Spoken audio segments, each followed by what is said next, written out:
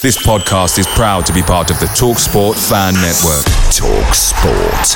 Powered by fans. And there it is, that's as good as it gets on this stage. Nissan Townstar EV strikes again. It's an unstoppable van, unstoppable. Just fantastic. You can actually see the Pro Pilot technology in action. Effortless parallel parking. It moves with all the confidence that comes with a 5-year warranty. And with a bench full of all-star van experts, there's real strength in depth here. That's all-star quality. Search Nissan Townstar EV and visit your local all-star van centre to see for yourself. Terms and conditions apply. 5 years or 100,000 miles, whichever comes first. Pro Pilot is an advanced driver assist technology. Driver's responsibility to stay alert, drive safely, and control vehicle at all times. The TalkSport Fan Network is proudly supported by McDelivery, bringing you the food you know you love. McDelivery brings a top-tier lineup of food right to your door. No matter the result, unlike the Owls, you'll always be winning with McDelivery. So there's only one thing left to say, what's everybody having? Order now on the McDonald's app, and you can also get rewards points delivered too, so that ordering today means you'll get some tasty rewards later on. And between you and me, if you order just before kick-off, you can get it just in time for half-time, but I've not told you that. Only via the app at participating restaurants, 18 plus, rewards registration required. Points only on menu items, delivery free and terms apply. See mcdonalds.com. See you later.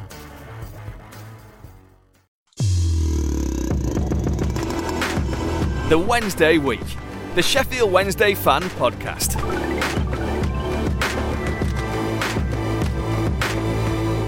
Hello, good evening, and welcome to. I tell you what, I've not coughed for the last 5 minutes, and as soon as I start talking, it's turned into a fast show sketch all of a sudden. Hello, good evening, and welcome to another episode of the Wednesday Week. My name's Dan Forger, and with me I've got Ben and Stevie. We're going to talk about Crewe. We're going to talk about pitch invasions. We're going to talk about Canada's finest. It's all happened tonight, ladies and gentlemen. So stay with us now, chaps. How's it going? You all right? Good. Yeah, good. Now, Christmas is coming. Yeah, Christmas is coming. We are recording right now. We are 10 days away from Christmas. How's the Christmas shopping going, Ben? Yeah, have you got that sorted out? Yeah. Online. Yeah. What about you, Steve? You've got kids, mate. So I bet the missus has got them lined up. Do you know? What you can't see down here in my office is a pile of about 15 cardboard boxes that have been sat there for a month. Oh God, the kids have been absolutely ruined. Everything else is getting done on Amazon on 23rd of December. Yeah. Everything's getting primed in. You know what I mean? I love it. I went on holiday. I may have mentioned it.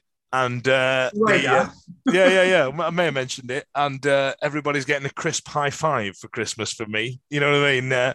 America ain't cheap. They are, pal. Well done. Yeah, you are welcome. So that's what's happening. Accrington Stanley next week, but let's start talking about the football, Ben. I mean, we've got rare goal from Barry Bannon, one from Lee Gregory, who I think for me has been the sign of the summer. I mean, how did it go? What did you see? How did you feel? I will warn you though, ladies and gents, I did a load of pre-workout about 2 hours ago, and I'm still off my absolute bonds. So if you see me moving, just tell you what, I'm just going to start raving some moves out for you, Ben. But yeah, what do you reckon, mate? How did it go? Yeah, like you said, rare goal from Bannon. It's been a long time coming, but he's got that in him. Brilliant goal all round, really. 1-2 between him, like himself, Deli Bashiru.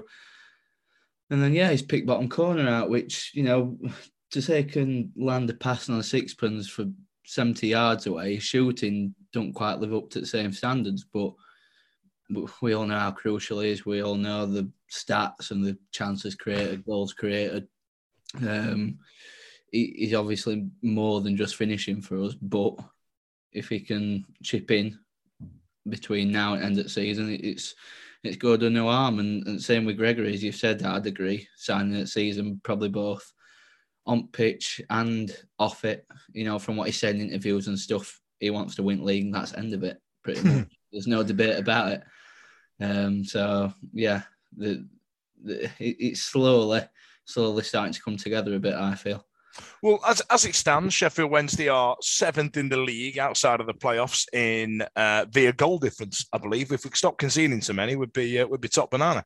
Now, we mentioned Barry Bannon, we were talking about FDB as well. So I want to talk to you about, Stevie, about Fizeo Deli Bashiru. since he's come into the fray, the last 4 or 5 games, I think he's been a real eye opener. I genuinely think he's added. As we started at the season and we all started waxing lyrical about Dennis Adeniran, and then he kind of lost his form a bit, and we brought in FDB. I mean, he's been all right, hasn't he? Yeah, he's done well. Do you know what? I think he's one of those. He's a nice headache to have, in the sense that he's been around the club. Was it Monk that brought him in from? Could have been Man City. So he's been around. He's been around for a while without ever actually getting that break, and he was almost a forgotten man. We signed all the players over the summer, and we were waxing lyrical about Adeniran. We were talking about Shodipo. We were talking about wing buyers without actually, I suppose, actually really knowing what the system would look like, where they would slot into a team. It's effectively, we've signed a striker, we've signed a midfielder, we've signed a defender without knowing that this player is going to play there, this player is going to play there. So when the team starts to settle a little bit, and everybody was doing the whole, this is our best 11, and when this player gets fit, this will be our best 11, and so on and so forth. I don't think there were many people sort of mid to end of September that were saying Bashiru was going to be in their starting 11. And I think, as you rightly say, Dan, he's come in, he's taken his chance, and I think he's probably got his chance because of injuries and because of a run that we went on and a distinct lack of form and drawing games that we definitely should have won on paper, and without the individual errors and mistakes that were made, should have won. He's taken it with both hands. I think, I'm not sure if it was Joe or Alex or Dom, somebody put a stat out over the last couple of days that was saying he's got the highest pass completion percentage at around about 85%. Phenomenal. I like watching him because he's raw. I think there's a lot more to be had there. He seems to be a bit of a diamond in the rough, in that that we talk about the loans that are going to break our hearts. I think he's the kind of player that could be somebody that we nurture, that comes in, stakes a claim for going in for the rest of the season, and then all of a sudden, before we know it, he's 21, 22 years old. We've got a mid-table Premiership side that are looking at him for 6-7 million. We're saying he's worth at least 15. We'll probably get 4 for him, and he'll go on. He's the Stefanovic type sort of player that's obviously going to go on and do bigger and better things, and probably break our hearts. But at the minute, he's not the finished product. But I've been really, really impressed with what I've seen of him. Absolutely. I mean, that word you mentioned, raw, is what I wrote down on my notes, and I also wrote next to it Wayne Rooney. Now, what I mean by that was, I thought that Wayne Rooney was the best he was when he was raw, when he just didn't give a shit, when he just played like a kid on the park and he just enjoyed his football before. But don't get me wrong, he was still prolific when he was really well managed. Don't get me wrong, but I much preferred watching raw Wayne Rooney. And there's an element of whatever the League One Championship level of FDB is. That I feel like he's got that. He genuinely enjoys playing football, and I think he's brought something to us that was left by, dare I say, Kieran Lee. He's got that movement that with coaching he could be as good as. And I know that's a hell of a claim, because Kieran Lee is one of the best players we've ever had. And I'd also say the same about Lee Gregory and Gary Hooper. There's an element of cleverness there that, whatever the equivalent of where we are, Gary Hooper style, I think we've got in Lee Gregory in terms of natural movement and natural aggression and all the rest of it. If you know what I mean. In no way am I saying that FDB and and Lee Gregory are Kieran Lee and Gary Hooper, but they've got the equivalent of it in League One, if that makes sense. Also, now, Ben, coming into the fray was Lewis Wing, a player that we felt we might lose, or still feel that we might lose. Chris Wilder going in and not being Wednesday's biggest fan. Did you feel that, because we've been saying this a lot of time, we said this a long time on this show about getting Barry Bannon forward and playing that attacking midfielder role, what you kids call number 10. Do you feel that Lewis Wing coming in played a bit more of a sweeper midfield, a DMC, you know what I mean? That type of role. Did you feel that that's what he did, or did you feel that Bannon wanted his string pulling berth back behind the middle two? What do you reckon? For me, Bannon's best in that string pulling position. I know we're still getting forward and it's what controversial, that, Benjamin. Controversial, because there's a lot of Wednesday fans that wouldn't agree with you. I know, but I just feel that that's where he's most effective. That's where he can control the game most. I'm not saying pick it up right from centre half that we saw, a couple of years ago. I don't think he ain't doing that now. It's not quite as extreme as that. It's more picking it up in the sort of the right in the middle third. I wouldn't say too high up. I don't think that is what he's doing, but it's not. He's found quite a just equilibrium, I think, sort of between too deep and too high. Just on wing, I've not really been impressed with him from what I've seen, and I think we've all been in agreement with that. If he was to go back, I don't think it'd be end at world. We've said about Dele Bashiru. For me, Dele Bashiru, he's come a bit too late in the sense that he's that sort of Mo Diame that we wanted back in 2016. Big, powerful, can drive forward, can carry you 20 yards through the middle of the pitch with the ball. I think he's more that than Kieran Lee. I get where you're coming from with Kieran Lee, but I think he's more of a ball-carrying midfielder that we would have wanted. We probably want what we're going to get from him in 2 years' time, back in 2016, where he's developed even more. That coming back to original question, which I think we're on Lewis Wing. I've gone off on about 3 tangents. It's all right, mate. But yeah. Got time to fill tonight, mate. It won't. I don't think it'd be end at world if he was to go back. We've got Byers, Adeniran, etc. Alex Hunt could even come back. Looking at reports from Grimsby, whether he'd fit in, who knows? But he's done quite well for Grimsby, so that's where I'd leave it on Lewis Wing. All right, fair enough. Also, I know he listens. I've got to have a shout out to Stokey, who we had on the show at the early part of the season.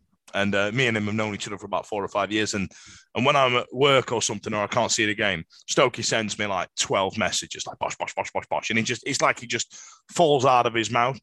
And the concurrent theme that goes through a lot of it is Fizeo Dele Bashiru. And about how much we need him, how much he misses him, and I've got, he'll be sat there screaming now at his radio, going, "I've been telling you for years, Fudge. He's got to come in." And you know what, Stokes? As it stands right now, you were right. But I tell you what, if it falls to shit, I'm going to get straight on there and I'm going to tell you what's going on. Now, Stevie, I've got to bring up a player that has done something that not many Sheffield Wednesday players have managed to do, and that's turn around the fans' opinion of them. And we've moved him to centre-back from full-back, and he's been an absolute revelation. And it's not Liam Palmer. It's Magic Johnson. I mean, where has this player been? Where's he been? Who's this guy? Listen, I couldn't agree more with you. Do you know what? It's nice to be in a situation where you've gone from not one. In fact, you know what? As I say this now, and I'm formulating my response in my head, he's the second coming, if you like, of Morgan Fox. In that we had a groundswell of negativity around the club, around the way that we felt about people. I wasn't Morgan Fox's biggest fan, and I'll always go back to one of the first pods that I ever did. Was around when Fox came in. And I think we called it the Morgan Fox situation. It was like, how do you deal with a guy that's getting absolutely derided by the fans that are in the stand and should be backing him and they're not? Johnson was exactly the same. He's settled into a side, and retrospectively you can look at it. And Darren Moore's probably gone in and gone, Marvin, I've got a plan. Listen, this is what we're going to do. I've bought you in. We want a little bit of balance. We want to win the game. We want some balance. To win the game. We want the 3 points. And he's gone in there, and he's he'll have said we want a left foot to play on the left side of a back three, which on paper is absolutely right. But if you look at it and say to anybody, we're going to put Marvin Johnson at centre half, people are going to go, what the fuck are you doing? And the first 2-3 games that he was playing, we were going, what the fuck are you doing? What are you doing? Yeah. And you know what? I think quicker than people appreciated, he actually did settle in, and he did have a rough sort of a ride of it. And for all the plaudits that he's getting, I'm not sure he's the finished article, but he's doing a fantastic job in there. I've done a total 180 on where I was with him, because when we were talking about him in the Pizza Cup against Newcastle 23s, I think he scored a goal right at the beginning of the season. It was, yeah, he's doing it, but he's doing it from that position. He was playing left back against a team of juniors, and he wasn't translating across to the sort of the league games we were playing. But certainly over the last sort of 4 or 5 games that he's played at centre half, I've got no complaints whatsoever. Does he get in my starting 11 if everybody's fit? Probably not. Can we drop him if he's got the shirt? I'm a massive advocate for, you get your shirt, you keep it. It's very difficult. I think it's a nice headache to have. I think he's done really, really well. You can tell that he's played 30 odd games at championship level last year. He's got a little bit of class about him. I worry that if we play against a top, well, I say top 6, if we play against a really combative centre forward, is he going to have that in his locker? If we played against somebody like a Verdane Oliver at Gillingham, who gave Palmer a real rough ride, is he going to be able to cope with that sort of physicality? I'm not sure. But if anybody wants to run the channel, if anybody wants to sort of match him up in terms of pace and getting in the right position from a starting position, I think as a winger and somebody who knows how to get at a defender, I think he's got that sort of tool in his locker to say, I know where I need to be setting up. And credit to him, massive credit to Moore for turning somebody who shouldn't be a centre half into a centre half at the moment. Same with Liam Palmer, though. You're allowed to mention that as well if you want, mate. Get it in. I'm going to have a Palmerless week this week. I'm 100%. Well, he's letting his football do the talking. We don't need to discuss it. And what you were saying about Verdane Oliver, I mean, didn't Liam Palmer and Verdane Oliver play football together as kids? Do you know what I mean? Yeah. They should know each other inside bloody out, shouldn't they? Yeah, absolutely. I think maybe that played to the sort of the tough. We talked about it last week, and I can remember we mentioned that I couldn't remember the poor game that Liam Palmer had, and now that I mention it, it was against Gillingham. Got rinsed out by his schoolmate. You know what I mean? Battered by Oliver and the other. Is it Akinde, the other guy that played up front? Yeah. They gave him a torrid time because I don't know if they were in his head or whatever else was going on. But Palmer tried to go toe to toe physically against him, and he couldn't do it. If they'd have played football against him, I have no doubt that Palmer is a better footballer. But if you're going to go and match him physically, I don't think Palmer was there. And I'd say the same about Johnson. If you're going to get in his face and be physical as a centre forward, I don't know that a converted centre half is the person that'll be able to do that. But if you're going to give him time to bring the ball down, pick a pass, play out from the back, no problem whatsoever. I think he's more than capable of doing what he's doing at the minute. Absolutely. I agree with you 100%. Now, Ben, the question comes in. We've now got a settled back 3. You know, they're doing bits. They're keeping the ball out the goal. Where does Iorfa, whose shirt does he take out of that back 3? Or do you set back 5 and stick Palmer back at full back or whatever? You know what I mean? Because I think Iorfa has got some work to do now. And again, Stoke is now screaming at his radio because he said the exact same to me the other day. Iorfa, I think, now has got to work to get his shirt back, because would you want to upset the status quo on that one? No, to be honest. But I think you've got to put Iorfa back in. And Che. Mind you, Che you'd say is probably one of the original ones, wouldn't you? But you know what I mean? You'd probably swap out Dunkley for Brennan. But you know what I mean? Like, with that. There's Brennan. And I said this a few weeks back. I'd have Brennan in over a few of them, but I don't know who for. I can't tell you. Well, like, you know, to coin a phrase that Steve said, it's a nice headache to have. Here's some now quality defenders that we've been missing for the last few years who keep the bloody ball out the net.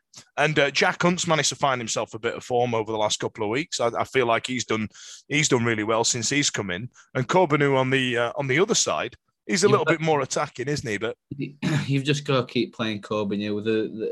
I'm guessing you spoke about the Portsmouth game last week, but why has he not played Corbinu and played Shadipa? It's beyond me.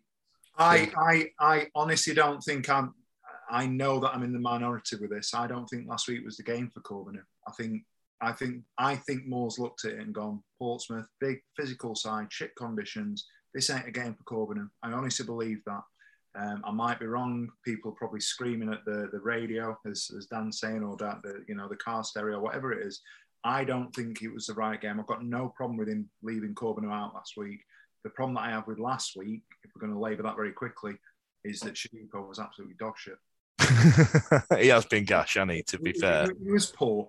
It was a chance for him and he didn't take it. But I think on a, when it's fair weather, and I think if everything's par and, we're going to put our best 11 out on a decent pitch in decent conditions, Corbin who gets in. But I think he's gone last week, horses for course, and left him out. Does he get into my best 11, Corbin who on form? Yeah. I think Hunt's been fantastic. I think, I saw Hunt sort of end of September time as maybe a squad player. I think the last 3-4 games that he's had, the balls that he's putting in, I'll stand corrected. I think he crossed the ball for Gregory's gone. He did. Saturday. His delivery at the minute is best in the league. From open play, getting the ball in that sort of channel, 25, 30 yards out on the right hand side. He whips the ball in like it's so underrated. It's the way he gets to the byline. It's the old school Gary Neville on the overlap with David Beckham type of thing for me. Like when he just takes it past that man just an extra 5 yards and comes back with his cross. And we haven't seen that in a number of years. There's been times when I've been sat watching these games. We get the bloody, it goes in, get in the bloody box. And we're sat there with Callum Patterson and Atty Nuyu, for example, who are all a foot bigger than everybody else in the box. Get the bloody ball in the, you know what I mean? And that's what Hunt's doing now.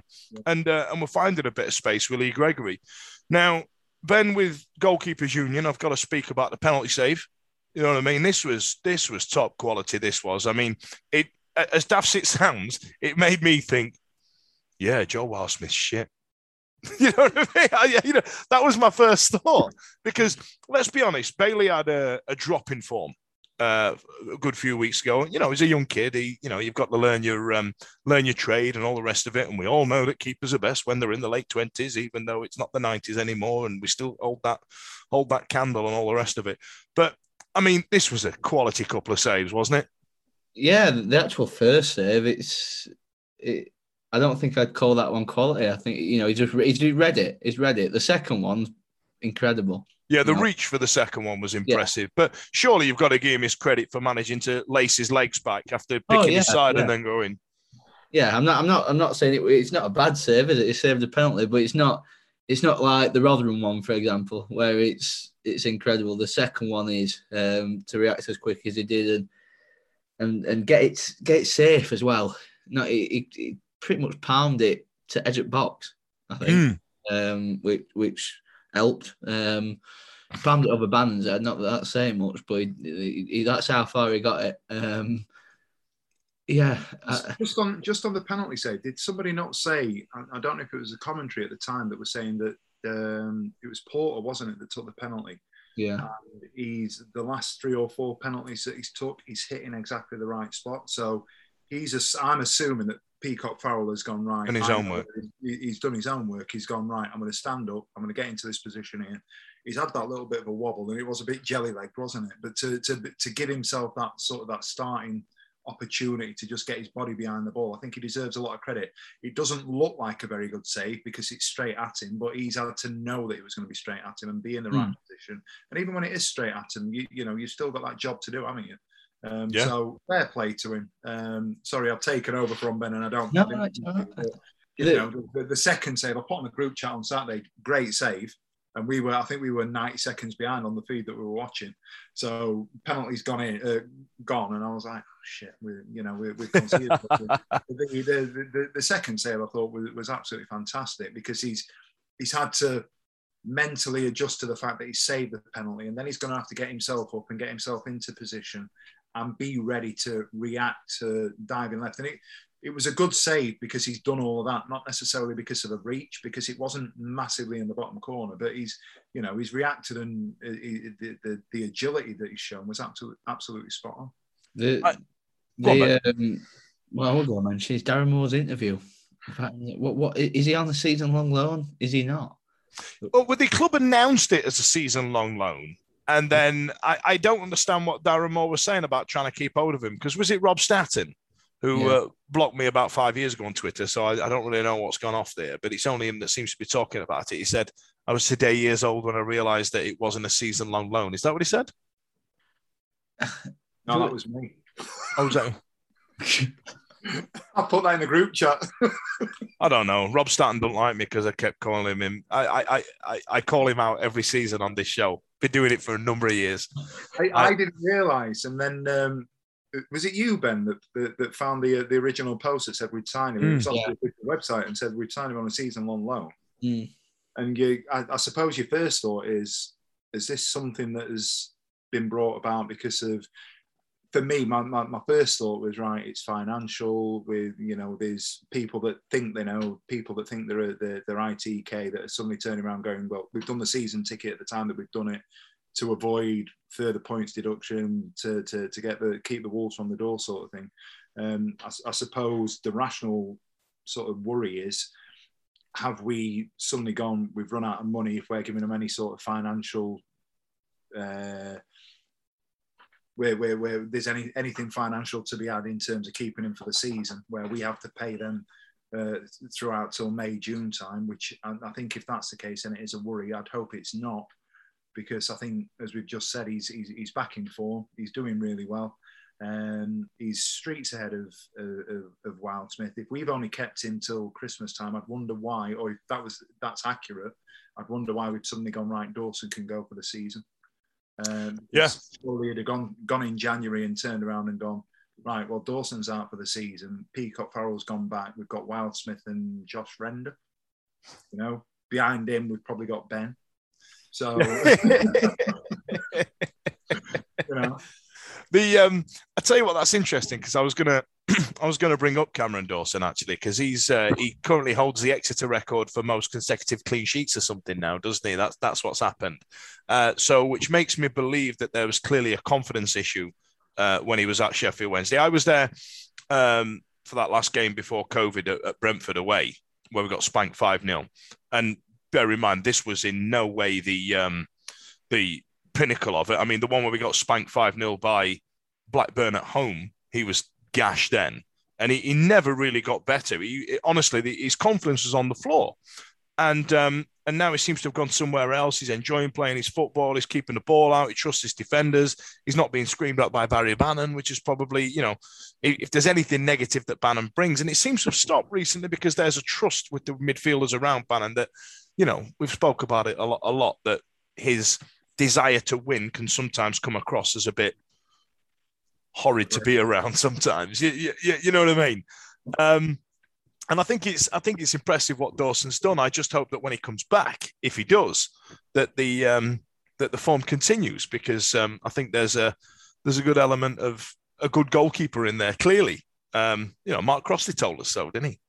He was good for us at times. It was just if his confidence went in one game, it'd just snowball. Yeah, and it's that time of year for snowballs. It's Advocar, it's Wernix. That's a gag for you. All right then. So I was going to ask you lads a question. So okay, let's get to the goal first. So let's go to Gregory. Let's talk about Lee Gregory, Ben. I mean, come on, man. He's big signing, right? Yeah, he's as you say about equivalence, probably equivalent to what Neil Mellor were. Probably in a better team than what Neil Mellor were in. He's on course for 20 plus. I think Ash that said at the start of the season when we brought him in, Lee Gregory won't get 15 and he won't be striker that we all wanted. That doesn't sound like Ash. I think he might surpass 15. Is it best striker in league? Well, we've definitely got the most technically gifted player in the league in Bannon. We really have. He is streets ahead with the ball at his feet, streets ahead. I mean, in terms of, oh shit, someone signed me out. I'm just going to pause it there, ladies and gentlemen. Just bear with me. The Wednesday week. 5 friends, 1 football club, and about 6 jokes they just repeat over and over and over and over. Okay, so welcome back. That was Mark Constantine Wealth Management, who sponsors this show. My apologies, I cut somebody off there before we had some technical difficulties. Can I remember what we were talking about? I'm pretty sure it was Lee Gregory. Yeah. All right. Well, there we are. That's cleared that up. Okay, then. So, lads, I was going to ask you a question. I was going to try and do it from memory. I didn't want you to. I wanted you to, because obviously you guys have come from different eras of football, and what you remember when you were 10 to what you remember when you were 20, et al. You know what I mean? Now, we were talking earlier on about Magic Johnson being the player that came in and everybody thought he was shite. And then he's managed to change everybody's opinion of him. Steve, you mentioned Morgan Fox earlier on. I want you to try and think of some players that have managed to do that, because that is a very difficult thing to do, especially with our fan base. Because as Steve will probably ascertain to, Liam Palmer is still paying for mistakes with the abuse he gets sometimes for crap that he played 10 years ago. You know what I mean? He is. He really is. Even though he's turned into a defender. Who sometimes plays a lot better than what he does. I'm being facetious. He's obviously a lot better player than what he was when he was 20. So I'm going to start, and I'm pretty sure that when Gerald Seabon signed for us, we thought he was shite. That's because he was shite. Were we in the Premier League? Was it the back end of our Premier League, or was it our first season in the Championship we signed him? And we went, he's shit. I think Pleat was. Am I right in thinking that Pleat signed him? Surely not. That's like 1996, isn't it? Pleat came in 95. He was like a 97, 98 signing. I'm sure he was. Nah, because we had Blinker and Trustful and Wim Jonk around that era, and I'm pretty sure he was. Did we not get Jonk around 95, 96? No, we got him later. We got him like 97, 98, okay. And I'm pretty sure. If I look back, Seabon is pure chupa chup. So I'm thinking first season in the Championship, he was shy. 1999. So just before the season before we went down. Did he come with the builder? Because I've not looked at this. Fudge, you've dropped this on us, but I'm sure dropping it on you, lads. I want you to do it from memory. Not a package with the builder. They came in at the same time. Came in at a similar time. It was our last season, and he came in and he was rubbish. He signed for $2 million in 1999. Joining him at Sheffield Wednesday was Wim Jonk and the builder, yeah. Who at the time we thought were going to be absolute megastar signings. Don't get me wrong. Wim Jonk was at Inter Milan. I'll always remember this. He was Bergkamp's best mate. He was his room. Yeah. We've signed him. We've signed. Played in the World Cup the summer before. Yeah, he was sick. He played about 4 games. He was sick. Because I put it out on Twitter. Somebody put, what's the most random signing your club's ever made? And I put Wim Jonk, really because we were actually shocked at the time that we got him. We were like, what the fuck? How have we pulled this off? This is insane. List of teams to play for: Ajax, Inter Milan, PSV, Sheffield Wednesday. And again, it didn't really work for him at Sheffield Wednesday, which is shocking information. That you know what I mean? Shooketh. He played 70 games though. Did he? That's a bit of an Alman Abdi, that, isn't it? You think he played 7-0? Yeah. Wow. Scored 3 goals, according to Wikipedia. I had a season ticket then. I can't remember a fucking thing. Christ almighty. You see, kids, drugs and drink are bad. So let have a think about it, lads. I mean, Ben, come on, you're from a different era to us, so you're probably thinking more 2010s, maybe the last 10 years, that type of thing. Somebody who's come in that we've gone, he's rubbish, and then after about 10 weeks, we've gone, actually, he's pretty sick. We've already mentioned him tonight. Go on, Gary Hooper. He was atrocious. He was atrocious. Honestly, the first few games he had up to. So I remember at Stoke, when we played Stoke in League Cup after beating Arsenal, Hooper played. That might have been it might have been 3 or 4 games in that. And he couldn't run. He was that slow. He was horrendous. Scored an hat-trick in every bloody level, man. Come on, man. What are you on about? First few games he was horrendous. And they changed when we went down to Fulham, and it was Ross Wallace scored that goal from halfway line, pretty much, into top corner. And he put in an absolute peach over the top of the goal that day and all. Over the top of the goalie. Yeah. Hooper, Crewe started. That's when from what I can remember, that's when people started changing on him. I think I won't go as far as saying we thought he was shit though, because I remember his debut. Right, it was Charlton. Me and James Marriott were down at Charlton, and we went into this proper Cockney boozer, and we were behind the bar interviewing the Cockney lady, going, "You're a proper Cockney bird, aren't you?" She went, "Of course I am." I'd had a beer, and the first game at Charlton, he was huffing and puffing, and I think did we get battered about 3-0 or something? I can't remember. Yeah, 3-1 or something. 4-1. Yeah, something like that, and then so there was this geezer going. People are slagging off, and there was this one guy at the front near us, near me and James, and he kept going, "Geor, leave him alone. He's not played in ages," and he kept sticking up for him. And some bloke behind him went, "Who are you? He's fucking dad." And so every time Gary Hooper got the ball, this geezer's going, "Gary Hooper's dad, Gary Hooper's dad," just behind him, just the whole time. So every time I hear Gary Hooper mentioned in my head, I hear it's subsequently with Gary Hooper's dad. For some reason, and James will tell you the same thing. Every time I hear it, I just hear Gary Hooper's dad. But it took him a couple of games to find his form. Yeah, I get it, but I won't go as far as calling him. Did we get on his back, Steve? Or were you just desensitized to it by this time now? Because we're talking 4 years ago. You know what? I'd have Gary Hooper back tomorrow. Oh, yeah. I love him. I still think at League One level, I still think he could come and do a job based on, because do you know what? People drop levels because they age and they lose their fitness and so on and so forth.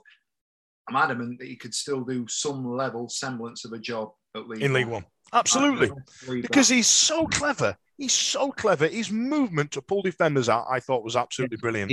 He went from, for me, what I'm saying, which at Stoke, I remember after Stoke I said, I will carry him back to Norwich. Did you? Yeah, from what I can remember, first 3, 4, 5 games, maybe it were horrendous. I can't remember. About your CrossFit training, by the way. Hooper on your back for 200 miles. Yeah, I'm just thinking, did we have him on loan to start with, and then we signed him full time? Because I remember there was a box, corporate box that was the sticking point, and we had all fun on Twitter with it. Do you remember? Yeah, vaguely. Yeah, I can remember that. Yeah. Okay. So that's one player, Steve. Gary Hooper. Ben thought he was shite when he signed for us, and now he's got egg all over his face. What about you? Let's think further back where we've gone. This geezer is shit. Because I remember there was Andy Booth for me when he played for us. I thought, geez, because he weren't David Hurst. You know what I mean? He weren't David Hurst. He weren't Benito Carbone. I was like, this geezer can get in the bloody bin. Look at him, the big tabby sod. And then when you look back on it, you go, actually, fair play. There's one that I'm think that my dad says about, so this is going back even further. Mel Sterling. Me dad. Your dad that's only about 5 years older than we are. Yeah.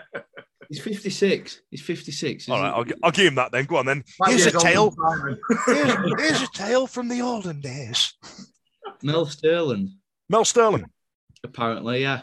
Apparently, we nicknamed Flying Pygmy or something because he were horrendous and they were playing him in centre of midfield. And then they put him at right back, and what happened. I started my first game. My first game were 86. Here we are, kids. Settle in. Here we go. It's a good job Simon's not here, innit? We'll be going back to black and white days. I got on South in 1986. Bruce Grobbelaar were playing in Ian Rush scored in 87th minute. We lost 1-0. I went home and got green and I was gutted. Anyway. and we went to Millennium. Yeah, and everyone we're in a nightclub in daytime. And then we just saw bus go past. Sorry, Simon, I'm teasing you.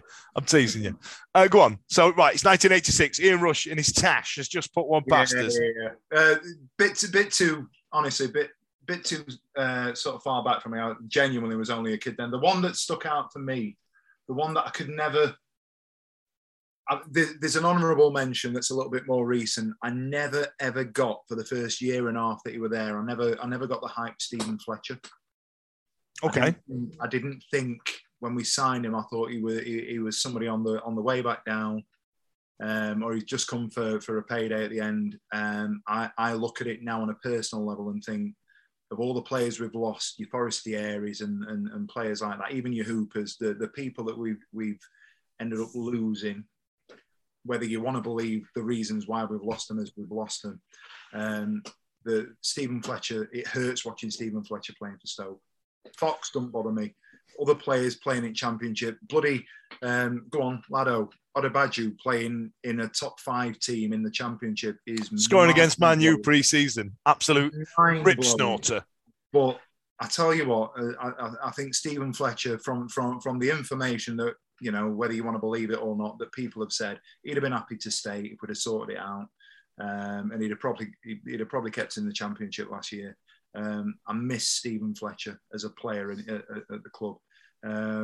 He's the one that's the most recent for me. Going back a little bit further, I was never personally really sold on, dare I say it, Paul Warhurst. When we first signed Warhurst, I didn't get it. And then we went on that run in 92, 93, I think it was, where we turned him into a centre forward. And then all of a sudden... We're in the FA Cup final and the League Cup final. He's gone on 13 games, I think it was, where he scored something ridiculous. He's scored a ridiculous amount of goals. He was always a decent player, but I just think he's gone from a level to the next level. And I know we're not looking at players that were shite that suddenly became good. It just took him a few weeks to bed in. He was the one that all of a sudden sort of kicked on, and you're sitting there and I was thinking, and I was sort of GCSE sort of time, and I'm thinking, this guy can play. And where, you know, you're right up there. Him and the other one is John Harkes. I was going to say Harkes because I was like, who the fuck is this guy? Like, he don't know football. I love John Harkes, and I know he's a friend of the show, and he, you know, give him a quick mention in our tweets, and he'll jump on because he loves the club, and that's great. And he won a trophy with us, and we're at a win. I weren't having him. The thing with him is we've signed him, and he was cover for Roland Nielsen. Mm-hmm. So it's almost like you're going, right, you've lost your favourite player or one of those. And like you just said, anybody that's coming in to replace Roland Nielsen, get in the bin. It's like Andy Wood, you're not David Hurst, pal. No, and that's it. Right, I get it. And he's come in and it was right back. You can do what you're doing, but you're not. You know Roland Nielsen. And all of a sudden, Roland Nielsen gets fit. And forgive me, if I'm not got the sort of the chronology right on it, but we've stuck him in midfield and he's done a job. And the goal he scored at Derby, and then all of a sudden something clicked, and you just realise that he's not just a backup player. He's a fucking player. He's a baller. And that goal he scored at Derby, and you know the reverence that he still holds the club over time, you kind of go, geez, he was a decent player. The one thing I would say to your question, though, you look at one or two other players that we've had that we've taken on and gone, geez, they're bang average. That have then gone on and done big things. Darko Kovacevic. Yeah. Kovacevic, Stefano.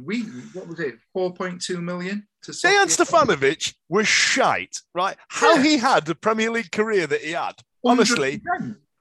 He's up there with me with what's him, Titus Bloody Bramble. How they play Premier League football for me is absolutely beyond me. We've got these two Yugoslavs. We kept the shit one, and he had one of them. The one that we kept that was any good signed for Juventus for 15 million quid 8 months later. And then the shit one went on to play Premier League football for the next 10 years. Gerald Simon played Champions League football for 10 years after he left. The one I'd said like that in more recent memory, and you're going to look at me a bit here, but Antonio. Yeah, he was good for us, but you wouldn't have said... He was going to go on to compete in world class. Yeah. And top four Champions League. Like, I must admit, what he's done with his career is really fucking impressive. Yeah. We know how good he were for us, but the season before he left, he looked a bit disinterested. We didn't really get much out of him. And when he went to Forest, I was like, good luck with it, pal. You know what I mean? Yeah. And then he's gone on and, like I said, done what you want to put him down to do that, really.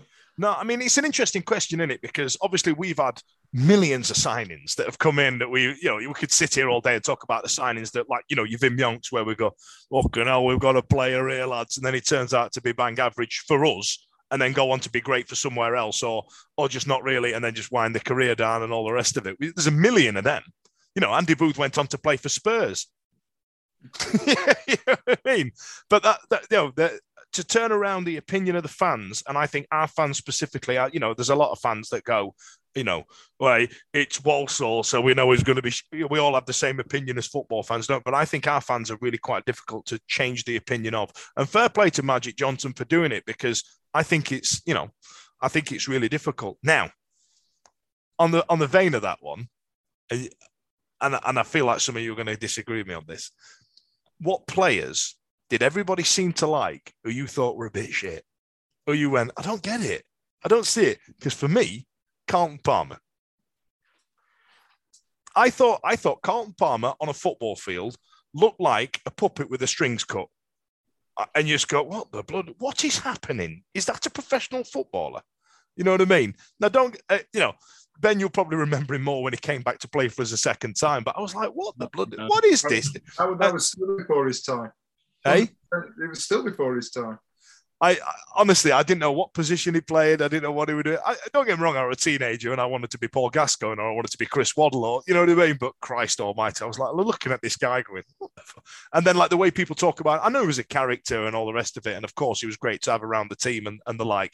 But as a football player, and you see him in an England shirt doing, and you're going, what the fucking? It looks like a daddy long legs on a urinal. You know what I mean? Right. I'll see you. If we go in there, go on. Let's do it. I'm going to bring a gun to a knife fight, and I'm going to chuck your. I'll see your Carlton Palmer, and I'll chuck you an Ian Nolan. Right. Fuck. Right. Come on now. We're fighting. We're fighting now. I'm not having it. What even is an Ian Nolan? Right, I'll tell you, bloody Ian Nolan is. Ian Nolan is the only man who scores about 5 goals at Spurs. I don't know, you know, he was one of them marauding fullbacks, right? He used to play that right. Fucking hell. Rat bastard. Right. Ian Nolan, I absolutely love, because I think the backup at the time was like Lee Briscoe, and he was tripe. You know what I mean? Like, you know, he scored an absolute scorcher in that game. Di Canio got sent off. The rest of it couldn't cross a bloody ball. He just couldn't cross. But Ian Nolan, I thought the pace on him was. I thought he was a really clever footballer. And I know this is insane because who likes the fullback when you're a kid? You know what I mean? And I watched him for the years he was every week, and I used to, oh God, I think he's great, me. And he, for some reason, he only ever scored against Spurs away at Spurs. And ironically, it was Spurs. I think it might have been Chris Armstrong slid in on him and broke his tib and his fib, and we heard the noise crack at the back of the cop. And I remember thinking, "Oh, they broke Ian Nolan." I was gutted. And the trouble is, I also thought Peter Atherton was shite. How he was a Premier League football for me, and Steve Haslam. You know what I mean? And when you look back at these players that we had in the Premier League, and you go, how did we expect to stay up in that league with the players that we tried to play? I'll tell you what, there was a stat, and I'm aging myself, and we're going back a hell of a long time now, so it'll be nowhere near relevant. But even 10 or so years later from us being relegated, Peter Atherton was still in like the top 10 Premiership appearances. Yeah. You know what I mean? He's made a hell of a career out of playing, and he was the other one. We joked aside and what have you with Nolan, but Atherton was punching above his weight, weren't he? Absolutely. What about you, Ben? Who was a player that everybody seemed to be having and you just weren't? You were like, I don't get it. Like, why is everybody, you know what I mean? Careful, come on, man. Ben. Be careful. I was going to say, because there's a Palmer mention coming in here, but, you know, aside Liam Palmer. Aside Liam Palmer, I'm going to offend Stevie just as equally, I think. And in the end, I warmed to him and I understood his importance to the side. But for a long time, I did not rate Kieran Lee. What? Are you mad? Right, you've just ruined all credibility there of you being a pundit on this show. What the Jesus Mary Josie? Explain yourself, young man, right now. I just didn't see what he offered up until probably more the second season that we got to playoff. Throughout that season, I probably didn't appreciate it as much in the year we got to Wembley. Do you reckon it was your age? Because, like I said, about some other players, I wanted to be Paul Gascoigne, I wanted to be Chris Waddle, I didn't want to be Carlton Palmer. You don't want to be the no-nonsense midfielder as a kid, I guess, right? Was it that? I'm trying to dig you out here, Ben, because you're making an asshole of yourself, pal. Like. I don't really think that, because at that age I probably knew my football as well as I do now. I think part of it was you had Forestieri, you had Bannon, you had Wallace, you had Hooper, that you probably looked at more, and he went under the radar a bit more than some other players in that squad. I just didn't. Do you know what, Ben? To give a bit of credibility to see what he added. To give a bit of credibility to your thing, I was the same with John Sheridan. I didn't know what John Sheridan did. When you've got Hurst, and as you're growing up, you've got Carboni, you've got Waddle, you've got Des Walker even at the back. I didn't know what John Sheridan did. And it's only as I got older, I go, that bloke could move a fucking football. Head on a swivel, knew what he was doing, really mega fit. You know what I mean? What about you, Steve? I got it wrong completely. You know what I mean? I was just going to say on that point, to be fair, Ash will always hammer me. I think he mentioned it last week. The workshop Kante stuff. You know what I mean? Nobody's holding up Kante as being a Lukaku when he's firing, or Lampard in days gone by, or a Drogba or anybody else. He's the cog that makes everything work. He's the engine. He's the thing that makes it all tick. Kieran Lee is 100% that.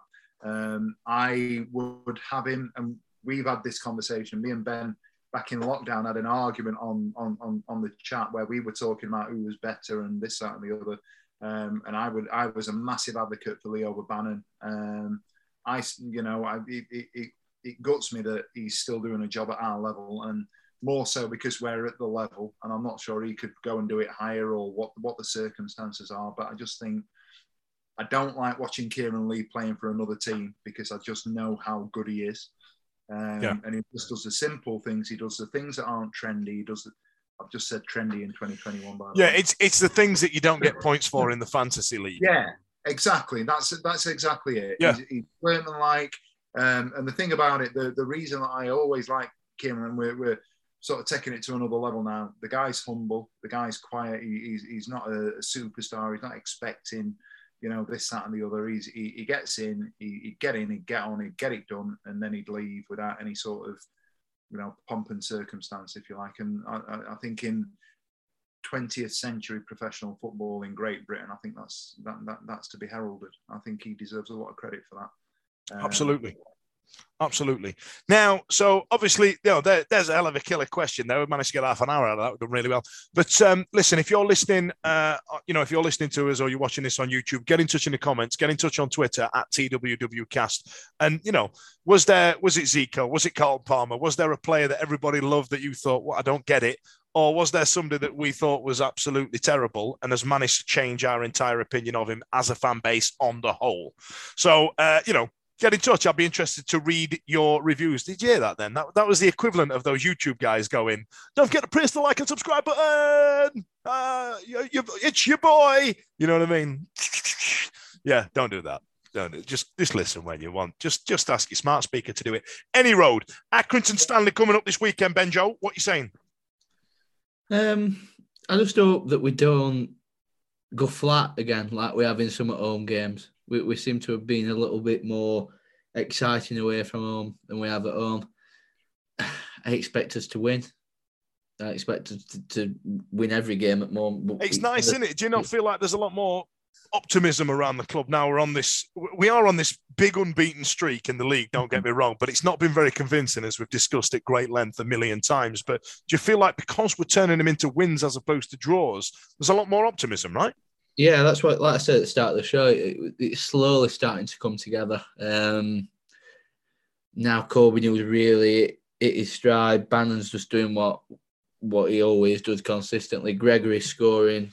As you say, Hunt's found a bit of form. We're now back to where we were at the start of the season, where we don't know who's going to fit in where, because we've got so many players that are now playing well. Whereas we went through that spell that when we thought we got all these good players, but we're still saying, well, he ain't playing well. He's got to play. We're trying to fit people in. we're back to where we were at the start of the season when things were going well, which, it's obviously a key time to do that with a lot of games coming up, a lot of big games as well. What about a prediction then? You reckon I'm a 2-0 clean sheet? What you saying?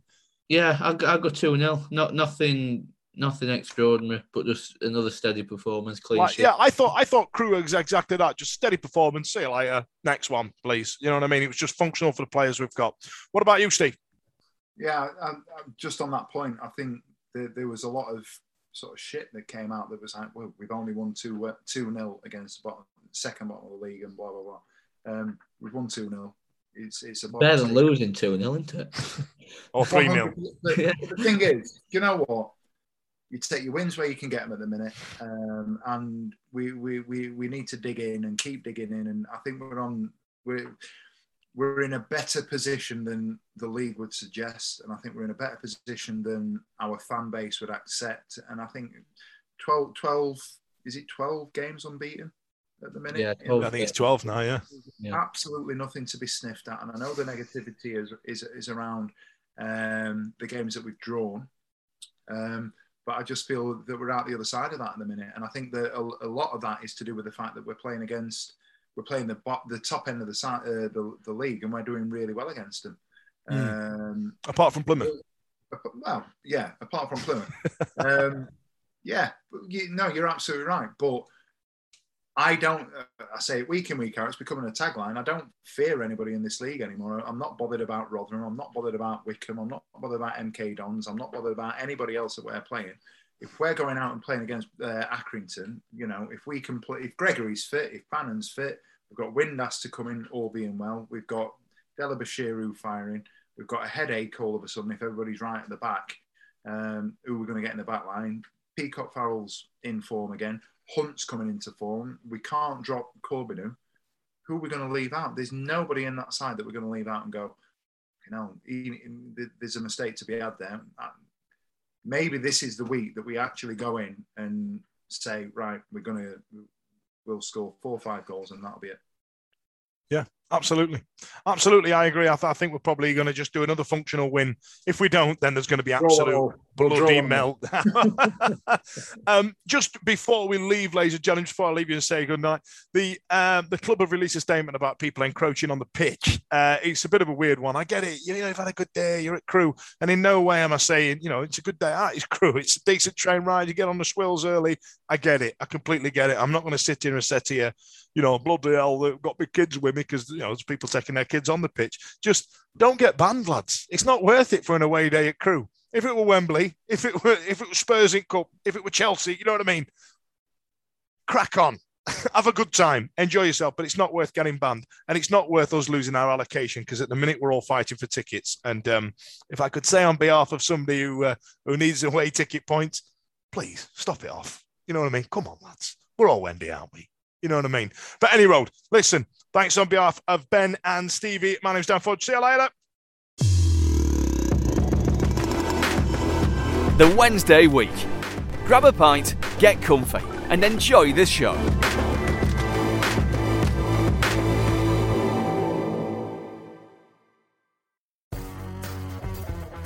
It's the 90th minute. You've got all your mates round. You've got your McNugget share boxes coming down the left wing ready to go.